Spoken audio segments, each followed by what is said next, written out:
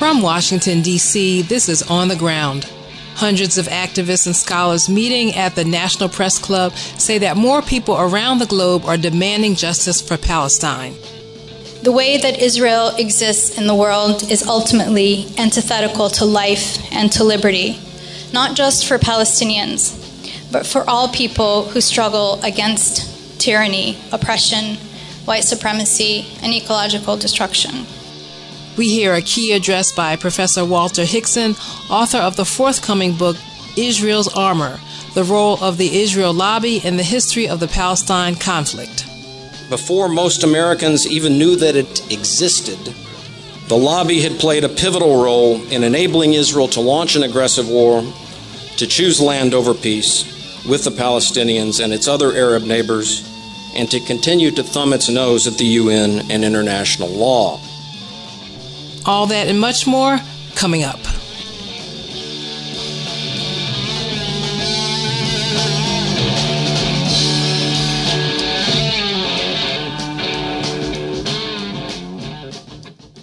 This is On the Ground, onthegroundshow.org, Voices of Resistance from the nation's capital.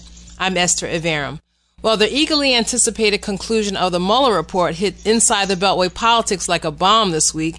And as summarized by Attorney General Bill Barr, Mueller's 22-month-long investigation concludes that there was no collusion between the Trump presidential campaign and the Russian government. And with me today to discuss this and other national and international news is On the Ground's contributor, Professor Gerald Horne, author of more than 36 books, including The Color of Fascism, Lawrence Dennis, Racial Passing, and the Rise of Right-Wing Extremism in the United States. And so, Gerald, I'm sure a thorough researcher like yourself is still looking to see the full report, but what is your reaction to the summaries as reported so far?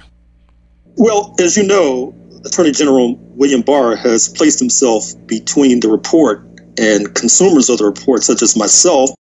His summary in a 4-page letter is that there was no collusion between the Trump team and Moscow, and that there is not a sufficient case to proceed on obstruction of justice. What I find striking is the reaction of many critics of the entire Russiagate scandal, including Matt Taibbi of Rolling Stone, Glenn Greenwald of The Intercept, and Aaron Mate in The Nation, who have characterized this whole so-called scandal as a spectacular fail by liberals fueled by MSNBC and CNN. That is to say that many liberals, it seems to me at least, after November 2016, were seeking a reason for how a con man and a racist got 63 million votes.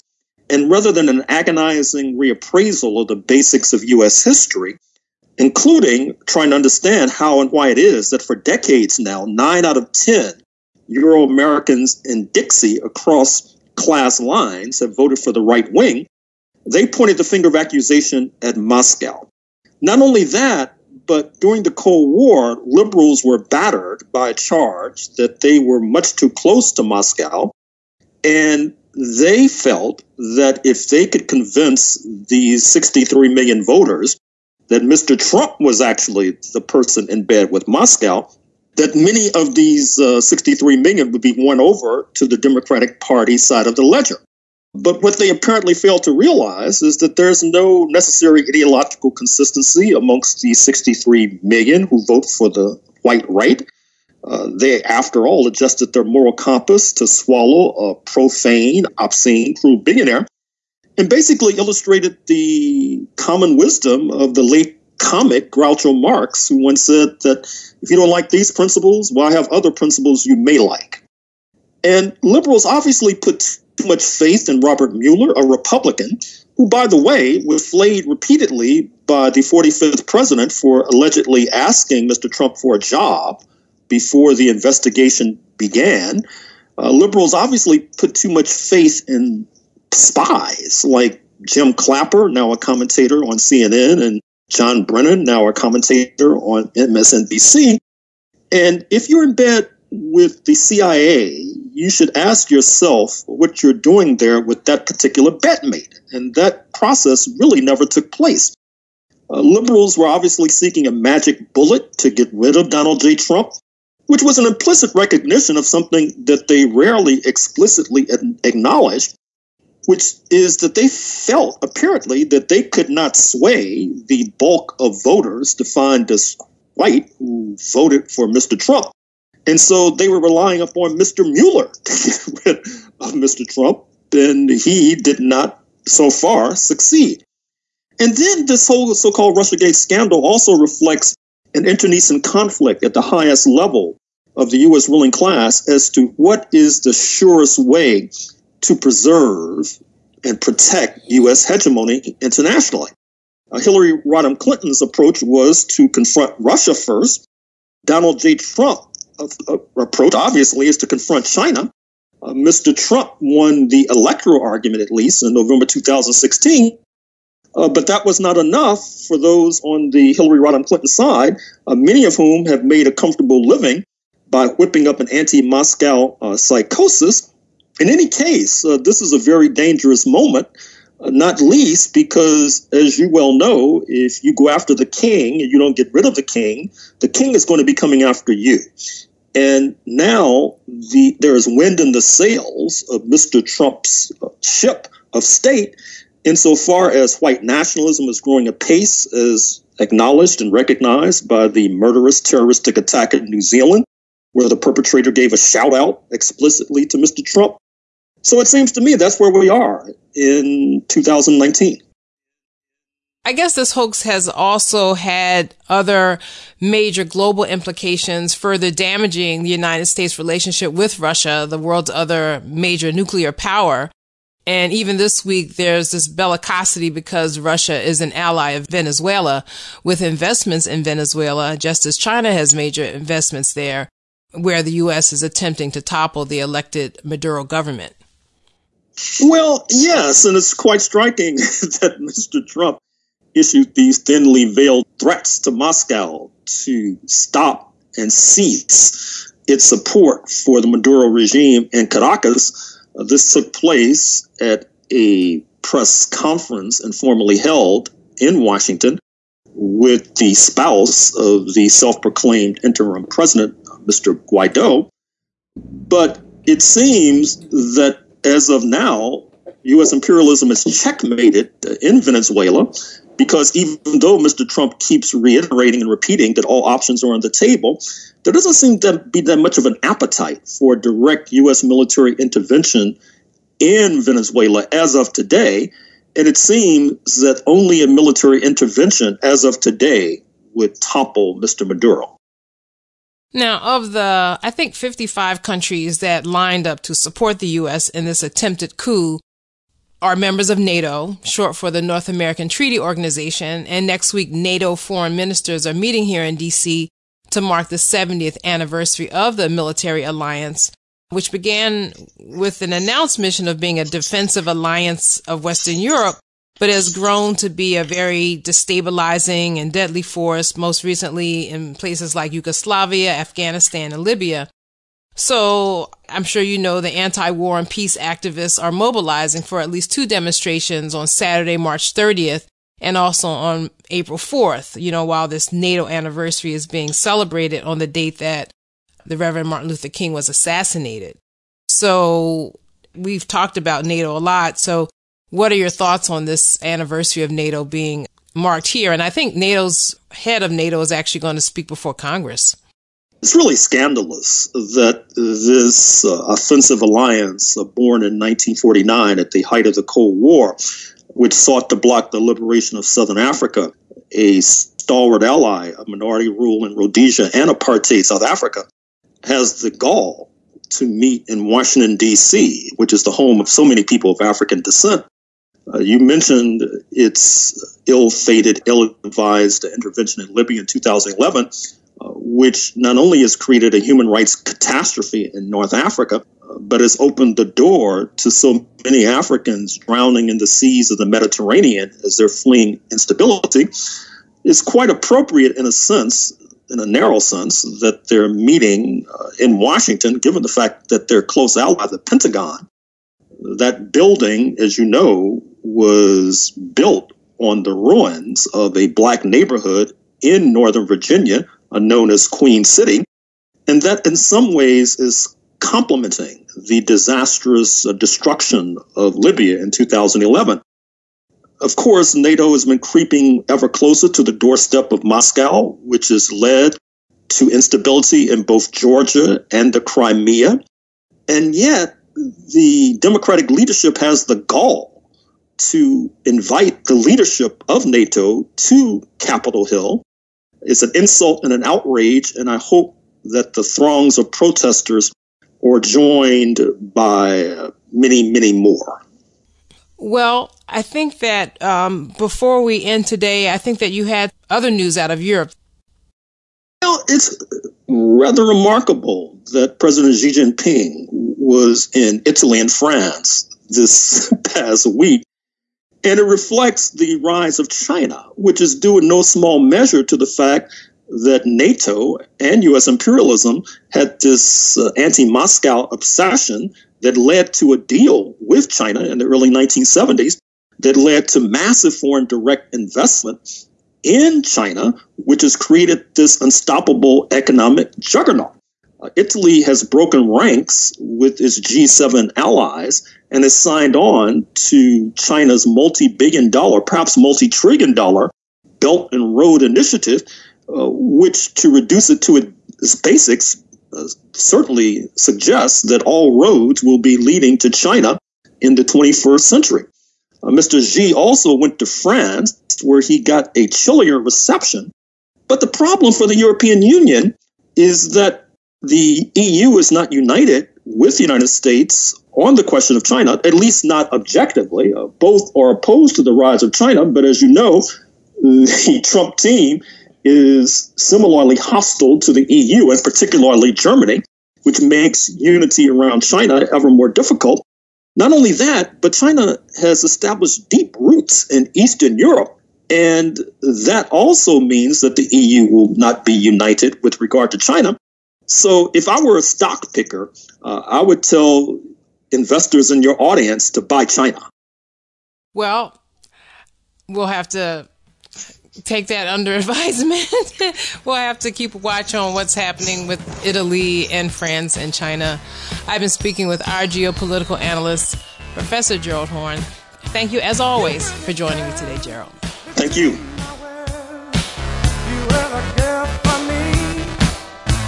You lit the fuse, I stand confused. You were the first for me, but you turned me up. You dropped the bomb on me, baby. You dropped the bomb on me, but you turned me on. You dropped the bomb on me, baby. You dropped the bomb on me. On Capitol Hill, issues of the environment took center stage, with Representative Alexandria Ocasio-Cortez of New York firing back at Republican attempts to scuttle her Green New Deal to combat climate change. In a video that has been viewed online millions of times, the freshman lawmaker spoke out after Representative Sean Duffy, Republican of Wisconsin, called the Green New Deal expensive and elitist. This is not an elitist issue. This is a quality of life issue. You want to tell people that their concern and their desire for clean air and clean water is elitist? Tell that to the kids in the South Bronx, which are suffering from the highest rates of childhood asthma in the country. Tell that to the families in Flint, whose kids have their blood is ascending in lead levels. Their brains are damaged for the rest of their lives. Call them elitist. You're telling them that those kids are trying to get on a plane to Davos? People are dying. They are dying. And the response across the other side of the aisle is to introduce an amendment 5 minutes before a hearing and a markup. This is serious. This should not be a partisan issue. This is about our constituents and all of our lives. Iowa, Nebraska, broad swaths of the Midwest are drowning right now, underwater. Farms, towns that will never be recovered and never come back. And we're here and people are more concerned about helping oil companies than helping their own families? I don't think so. I don't think so. This is about our lives. This is about American lives. And it should not be partisan. Science should not be partisan. We are facing a national crisis. And if we do not ascend to that crisis, if we do not ascend to the levels in which we were threatened at the Great Depression, when we were threatened in World War II, if we do not ascend to those levels, if we tell the American public that we are more willing to invest and bail out big banks than we are willing to invest in our farmers and our urban families, then I don't know what we're here doing. I don't know what we're here doing.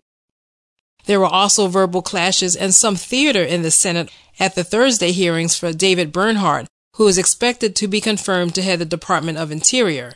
Bernhardt, who is currently acting secretary, is a former energy industry lawyer and lobbyist who has carried out the Trump agenda of targeting national monument lands for oil drilling and mining.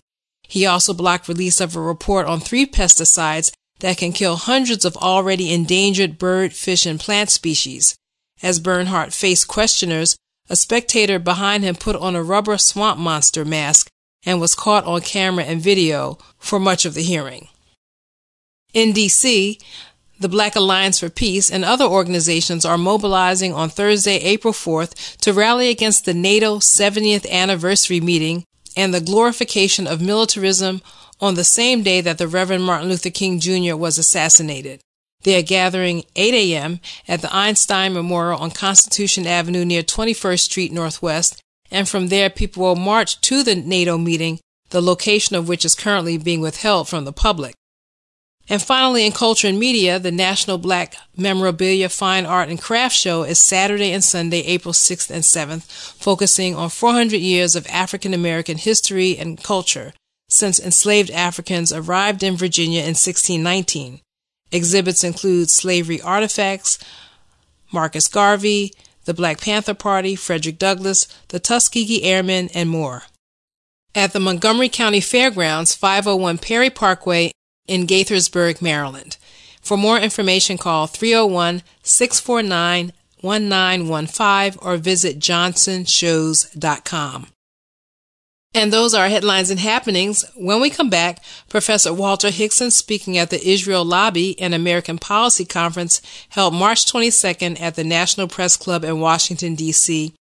Stay with us. You dropped the bomb on me, baby. You dropped the bomb on me.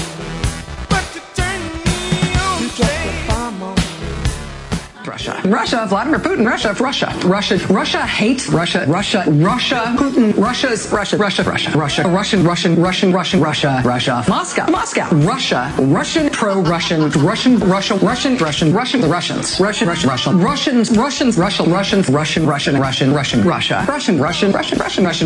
Russia, Putin, Russia against us, the Russians rush against the U.S., the Russians, Russian government scheme, the Russians, Vladimir Putin, Putin and Russia, Moscow, Russia, the Russians,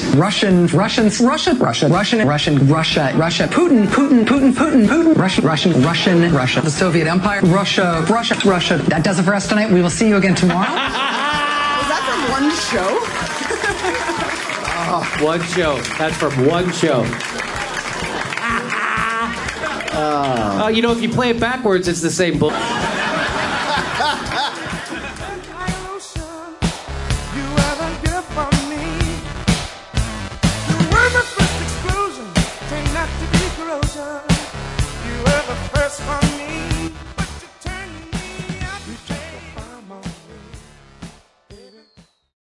I have the honor of introducing Professor Walter Hickson, who's the author of a half-dozen books about foreign policy.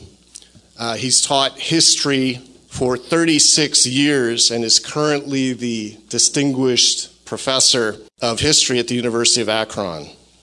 Professor Hickson's books include American Foreign Relations, A New Diplomatic History, American Settler Colonialism, History, The Myth of American Diplomacy, National Identity and U.S. Foreign Policy, Parting the Curtain, Propaganda, Culture in the Cold War, and George F. Kennan, Cold War Iconoclast. Most exciting to us is Walter Hickson's new book, Israel's Armor, The Role of the Israel Lobby in the History of the Palestine Conflict. He provided a copy to conference organizers early on, and we were simply astounded by his new sources of information that he has tapped. Please help me welcome Professor Walter Hickson.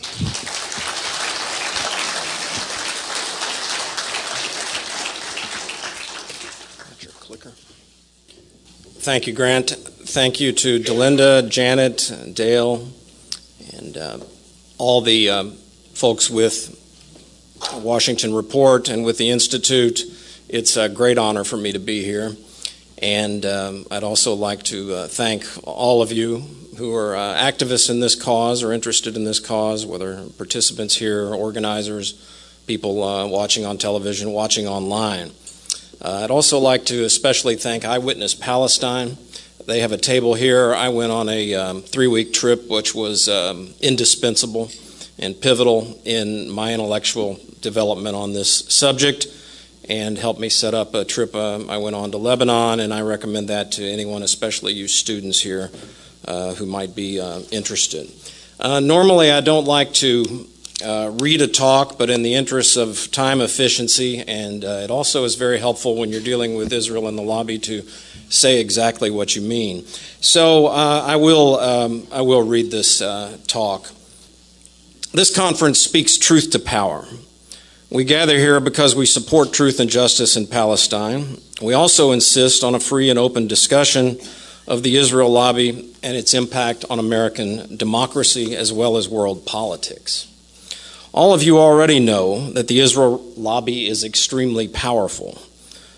For the record, it constitutes easily the most powerful diaspora lobby representing the interests of a foreign nation in all of American history. But you may not know how deeply rooted it is.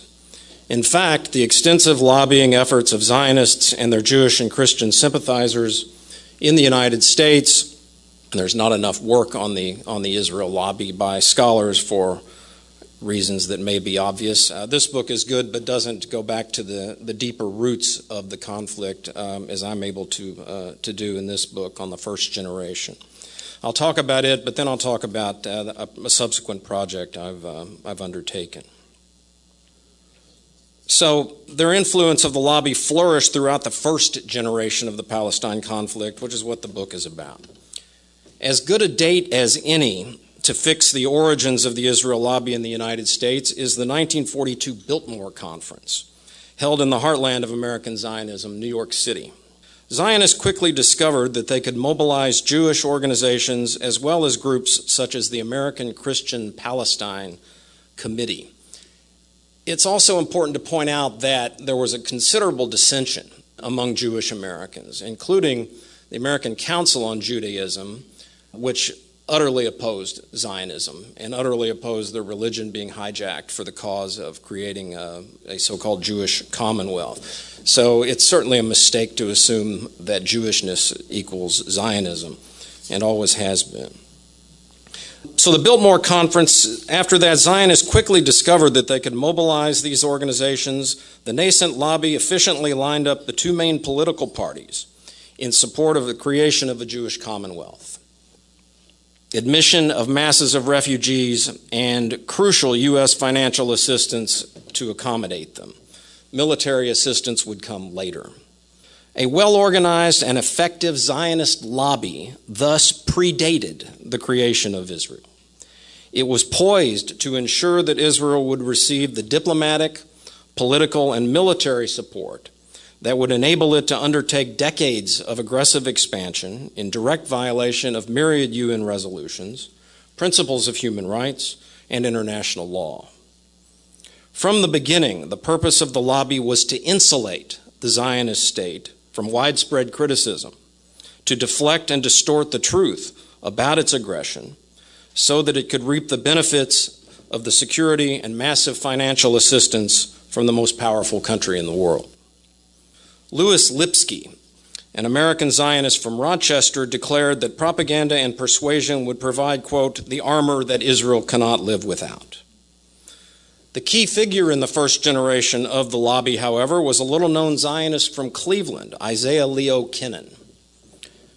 Working hand in hand with the famous Israeli diplomat, Abba Eban, Kennan became the workhorse of the Israel lobby.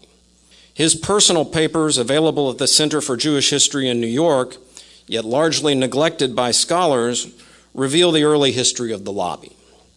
Those and myriad other papers, along with State Department records and an abundant secondary literature, provided the research foundation for the book that I have done. The Palestinians and the Arab world had no comparable lobby in the United States, which had the largest Jewish population in the world and millions of modernist and fundamentalist Protestants as well. They were ready to line up behind the Jewish refugees in Palestine and the Zionist agenda. Full awareness of the horrors of the Nazi genocide, combined with ignorance of the impact of Zionist aggression in Palestine, underlay U.S. public support. Buoyed by the growing U.S. support, Israel expanded its borders, rejected international mediation, and turned a blind eye to the plight of hundreds of thousands of Palestinian refugees. When the UN mediator, Count Folke Bernadotte of Sweden, pressured Israel to compromise, a terrorist troika that included future Israeli Prime Minister Yitzhak Shamir had him gunned down in his Jeep at a Jerusalem roadblock in September 1948. By that time, with a presidential election looming in November, the lobby exercised a powerful influence over the Truman administration. Zionists worked through David Niles, a White House advisor on Jewish affairs, which became an essential post in future presidential administrations. They all had a specifically Jewish affairs or Zionist lobby advisor. Israeli Patriarch Chaim Weizmann assiduously cultivated Truman with the help of the president's former business partner, Eddie Jacobson, a Zionist from Kansas City. Fully aware and frequently resentful of the pressure exerted on him by the Israel lobby, Truman nonetheless ultimately sided with it and against the advice of the State Department.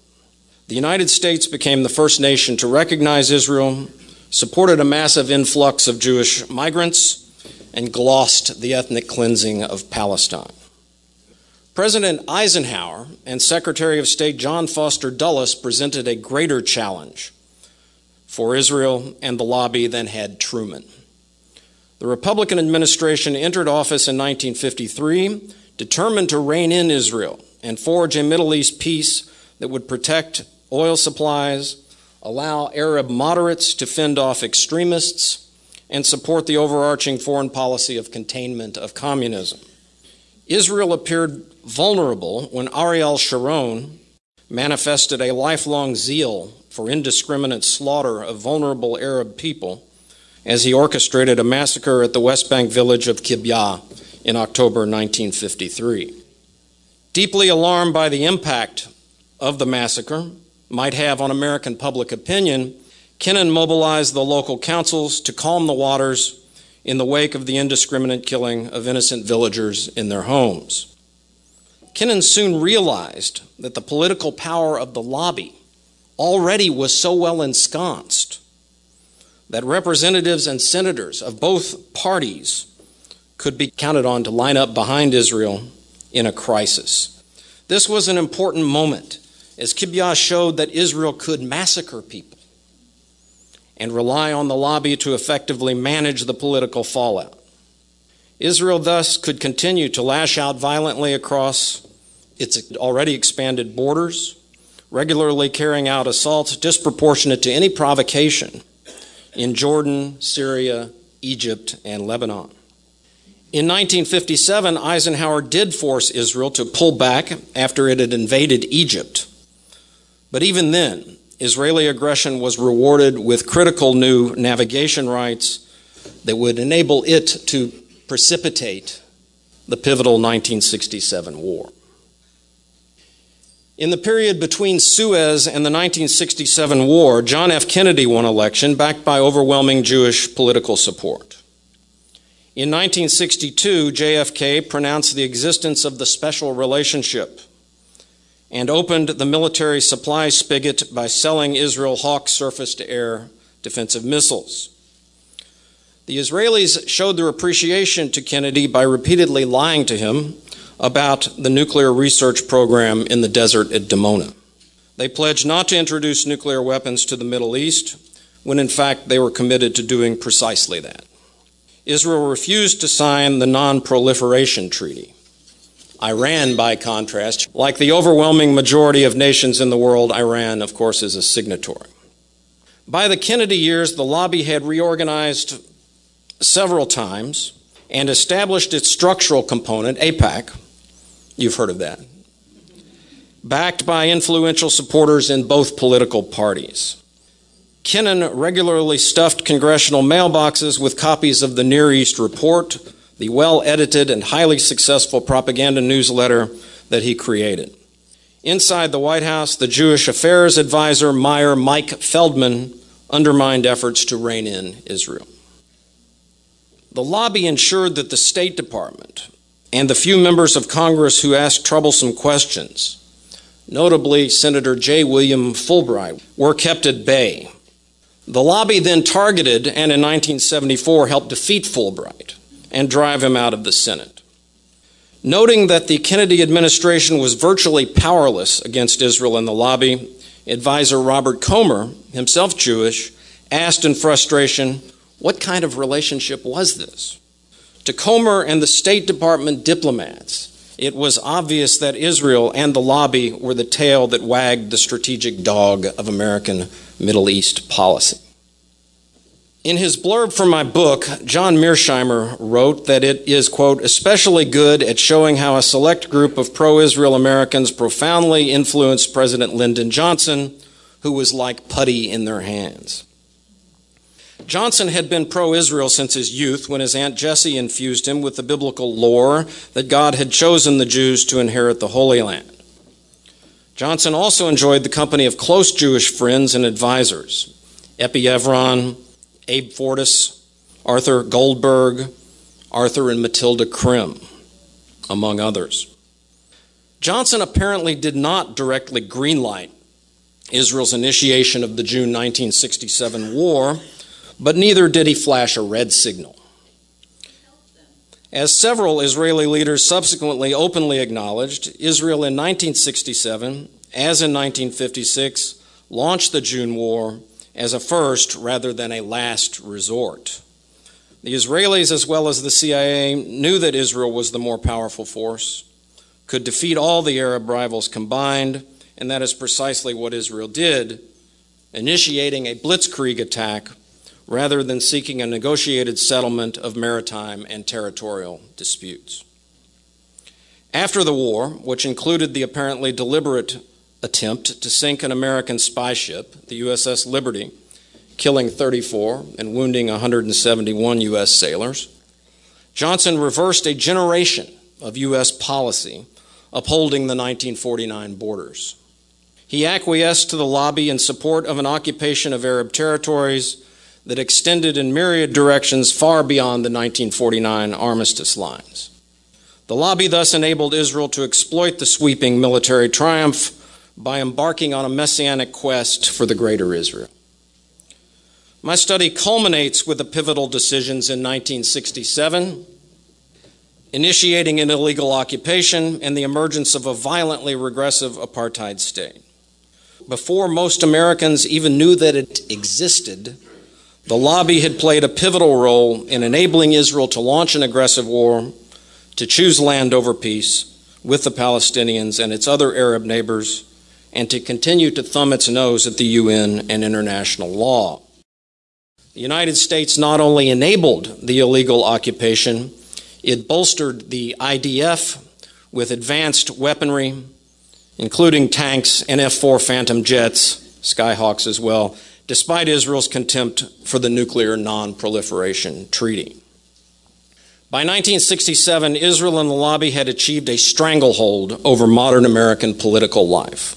Quote, the U.S. position is all that can be desired, Kennan declared after the Six-Day War. The U.S. is working like never before.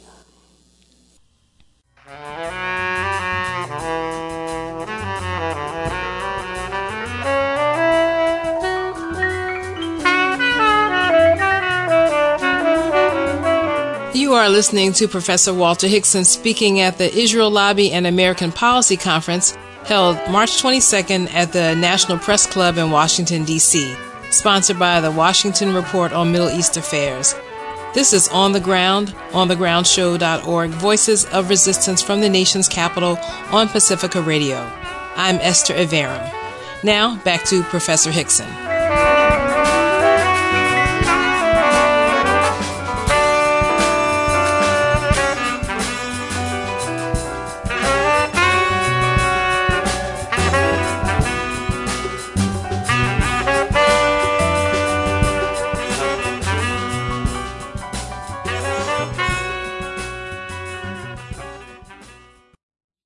The lobby achieved its success by circumventing the foreign policy bureaucracy and applying pressure directly on the president and the Congress through campaigns to secure financial assistance, armaments, and unstinting diplomatic support for Israel.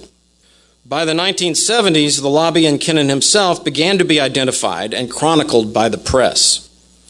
Asked in 1973 to explain the operations of the lobby, Kennan responded, "I put it very succinctly in one sentence.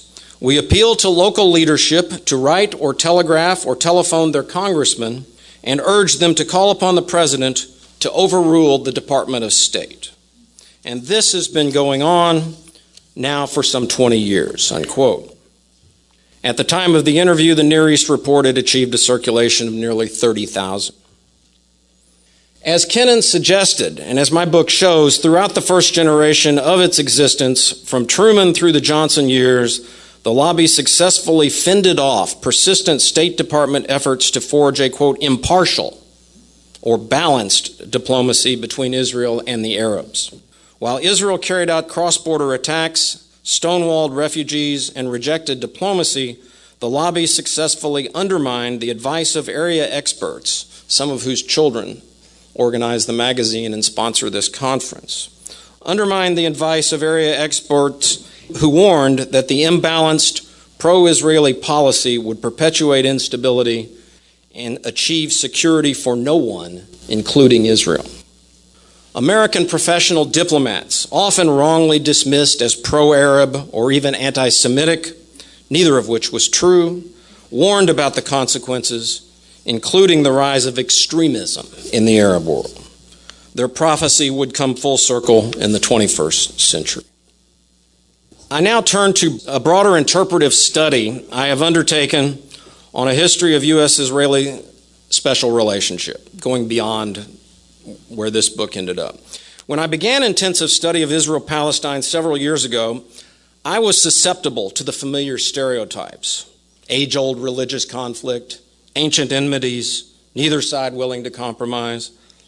Now that I know better, I am, of course, charged with being one-sided. So let me say this: Palestinians and Arabs are human and have made many mistakes, to be sure.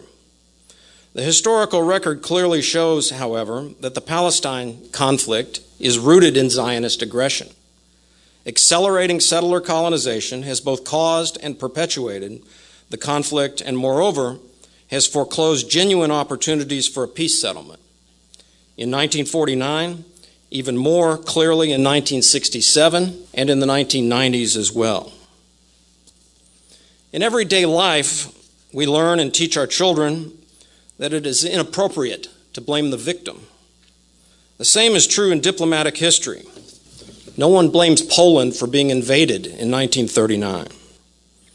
Accordingly, the focus of what follows is where it belongs, squarely on the aggressors and their apologists. Today, Israel and its American backers have become increasingly transparent in their regressive policies, claiming Jerusalem as the eternal capital, savagely cutting off Gaza, as well as aid to the Palestinian refugees, engaging in targeted killings and collective punishment, and now yesterday the United States signed off on another illegitimate land grab, the annexation of the Golan Heights. All of these actions are in direct violation of international law. We may not be able to stop these actions at this moment in time, but what we can do as scholars and activists is to call to account Israel and the United States, Specifically, we must gain a clearer understanding of Israel's core identity and the ways in which the lobby attempts to cover up Israel's crimes. Application of the framework of settler colonialism to explain Israeli history has been a step in the right direction. But what does this label really mean? Here's a brief overview. Animated by nationalist and religious discourses, settler states such as Israel, the United States, Australia, and South Africa, among others, are congenitally aggressive. They strive to cleanse the land of its indigenous residents in the name of providential destiny, modernity, and racial hierarchy. Settler colonial states work relentlessly to establish facts on the ground. They embrace violent solutions, including regular resort to massacre. They reject legal restraint, and they abhor external authority. The drive to lay claim to the biblical Holy Land meant that Israel would not agree to a negotiated settlement of the Palestine conflict. The peace process became a sham, providing cover for the establishment of ever more facts on the ground. Fueled by aggressive instincts and mythical destiny, Israel became a reactionary and rogue state, building illegal settlements in contempt of the UN, repressing Palestinians in contempt of human rights. Knowing that the lobby had its back, Israel ignored the State Department and rebuffed American presidents, thereby affirming Moshe Dayan's famous quip, "Our American friends offer us money, arms, and advice. We take the money, we take the arms, we decline the advice." The Israeli patriarch Ben-Gurion liked to say, "It's not important what the Gentiles say, what matters is what the Jews do." The Israeli political system has empowered a series of bigoted, bellicose leaders who showed utter contempt for Arabs and a determination violently to dispossess them. The early Zionist leaders bore the psychic scars and traumas of the bloodlands of East Central Europe from which they came. They carried the terrible burden of the Nazi genocide that took the lives of their family members and some 6 million Jews. As a result, they were quick to brand Arab leaders like Nasser as the next Hitler. Diplomacy became a reprise of Munich. Any effort at compromise was dismissed as appeasement. This time, they vowed, the Jews would be the aggressors. The Israeli leaders thus inherited, internalized, and perpetuated an intolerant Hobbesian worldview that was inimical to peacemaking. For most of its existence, Israel has been led by men who should be held accountable for war crimes.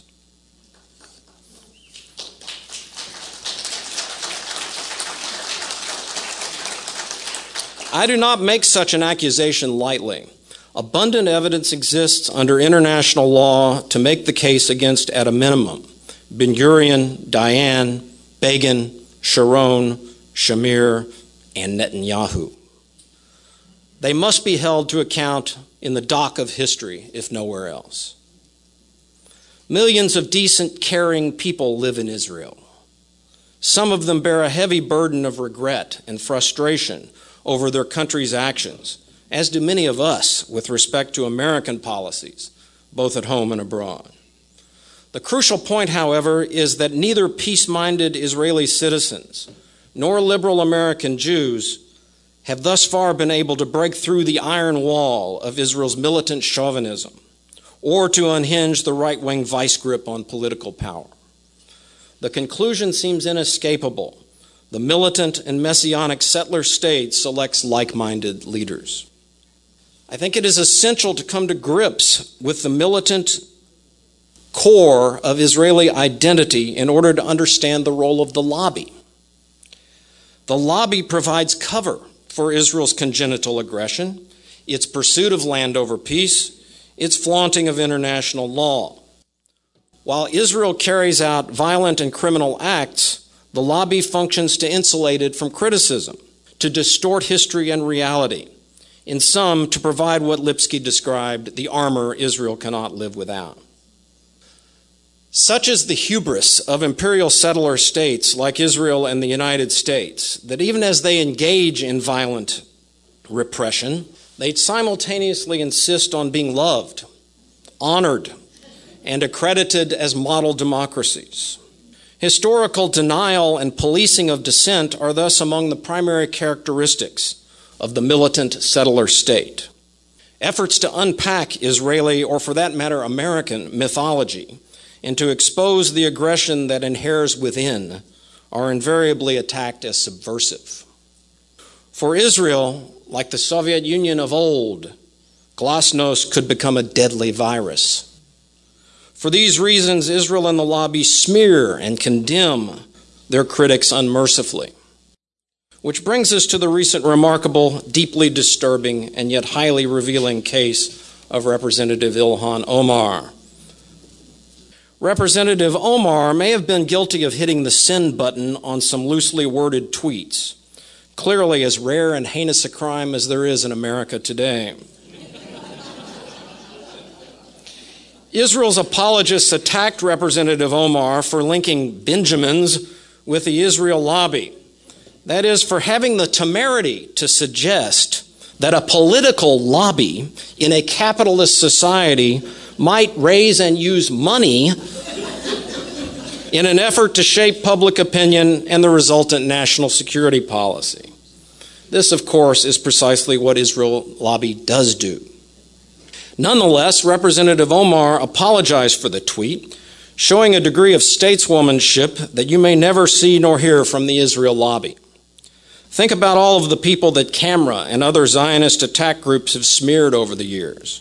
Have you ever known them to apologize?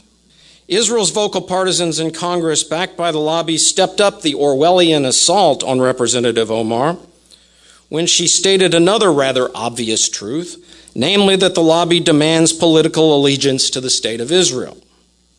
So we have a situation in which a lobby was created for the express purpose of promoting uncritical bipartisan support for Israel.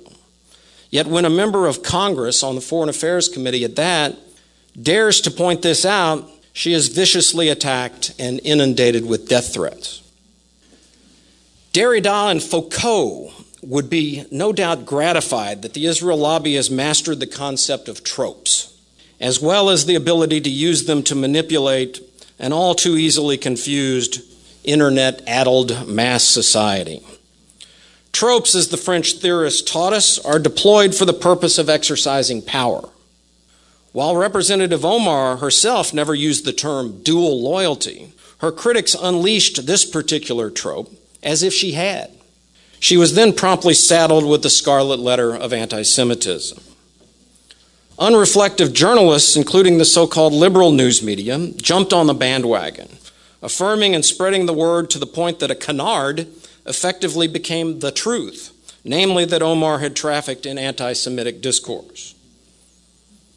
What she had done, in actuality, was attempt to criticize Israel and illuminate the role of the lobby. These are the reasons that she had to be smeared and silenced. Smears and distortion undermine free speech and dissent in a supposedly democratic society, but even worse in this case, they cheapen and detract from the chilling reality of actual anti-Semitism, the hate-filled stereotypes and violent attacks such as Charlottesville and especially the massacre at the Pittsburgh synagogue in October of last year. Let's consider another trope, Islamic terrorism. In the United States, in Israel, and other countries, you are free to use this trope at will. It is perfectly acceptable to link the world's second largest religious tradition, with millions of adherents in scores of countries all over the globe, with terrorism. If you say Islamic terrorism, there will be no lobby, no trope police to step in with smears and vilification. You are free to inspire people to take action, like the mass murders last week in the New Zealand mosque. If you apply axis of evil or evildoers to Islamic countries, that is well and good. However, if you are a non-white Islamic congresswoman who wears a headscarf and you condemn as evil Israeli war crimes, killing innocent civilians in the Gaza Strip, you are an anti-Semite. The smearing of Omar calls to mind the remark Netanyahu once made, unaware that he was being recorded, about how easy it was to manipulate discourse and to move public opinion in the United States.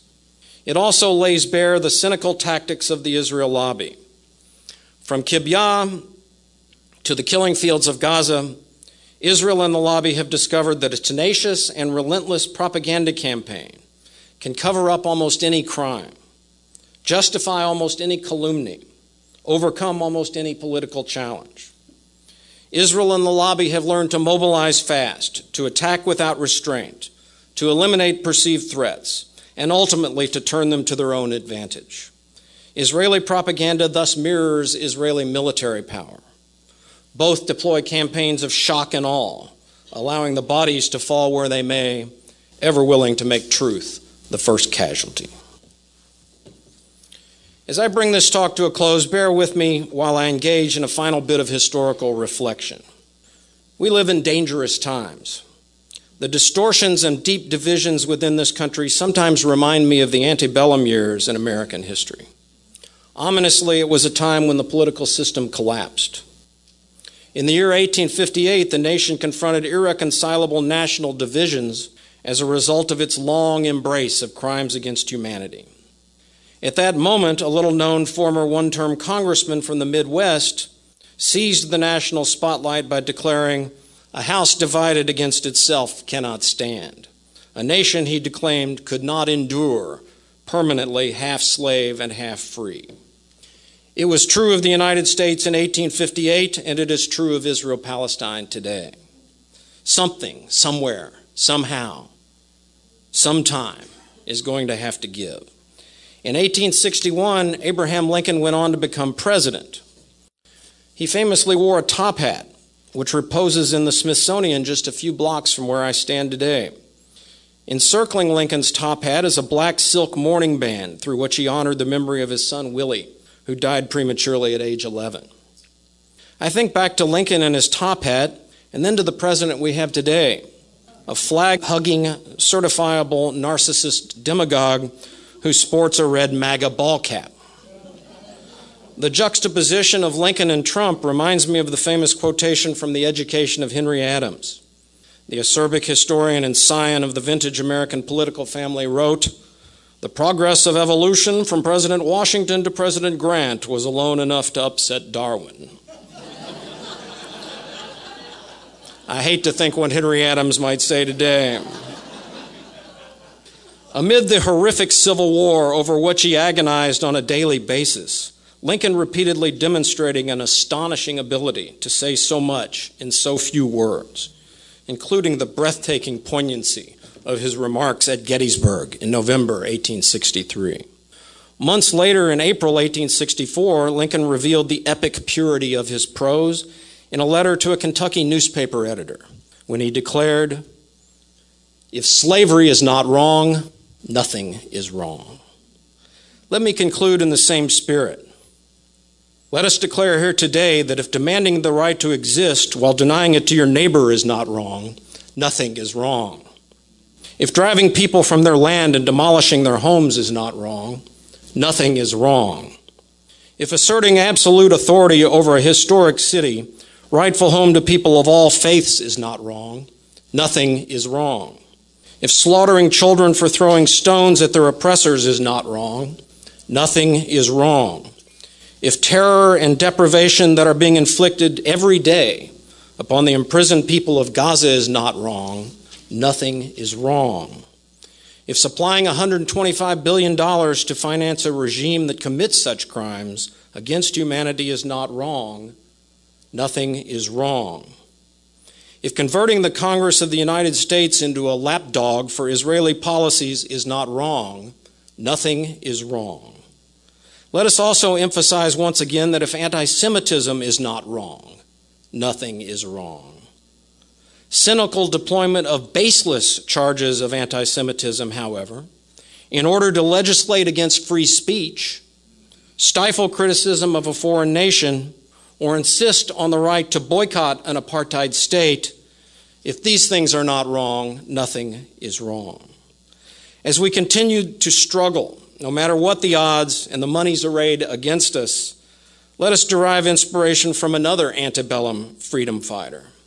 I am Ernest William Lloyd Garrison declared in 1831 when he launched publication of the first issue of the anti-slavery newspaper, The Liberator.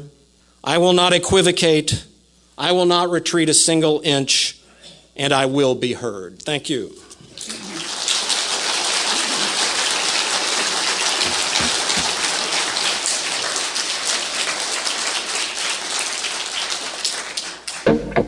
You have been listening to Walter Hickson, author of the forthcoming book, Israel's Armor, The Role of the Israel Lobby in the History of the Palestine Conflict, speaking at the Israel Lobby and American Policy Conference held March 22nd at the National Press Club in Washington, D.C., sponsored by the Washington Report on Middle East Affairs, the conference of top thinkers, activists, authors, and experts who are denied corporate media platforms in the U.S., was held just 2 days before the controversial American Israel Public Affairs Committee held its annual policy conference at the Washington Convention Center. And that will do it for today's show. Thanks to our contributor, Professor Gerald Horne. This is On the Ground, onthegroundshow.org, Voices of Resistance from the nation's capital on Pacifica Radio. You can contact us, support us, and partner with us, and listen to all of our current and past shows on the website we maintain, onthegroundshow.org. If you like the show, let us know by liking us on Facebook or Twitter under On the Ground Show. And we are on iTunes and Google Play under the title WPFW On the Ground. And you can support On the Ground on Patreon. The music we played this hour included You Dropped a Bomb on Me by the Gap Band, and then that same song mixed with a YouTube mix-up by Maya of sounds from the Rachel Maddow Show, as played by the Jimmy Dore Show. And then also Musicawi Silt by the Either Orchestra from the 2005 album Ethiopique, Volume 20, Live in Addis. One last shout out for the No to NATO rallies happening March 30th, 1 p.m. at Lafayette Park in front of the White House, and on April 4th, on the day that the Reverend Martin Luther King was assassinated, meeting at 8 a.m. at the Einstein Memorial on Constitution Avenue near 21st Street in Northwest D.C. I'm Esther Averum. Until next time, keep raising your voice. Peace.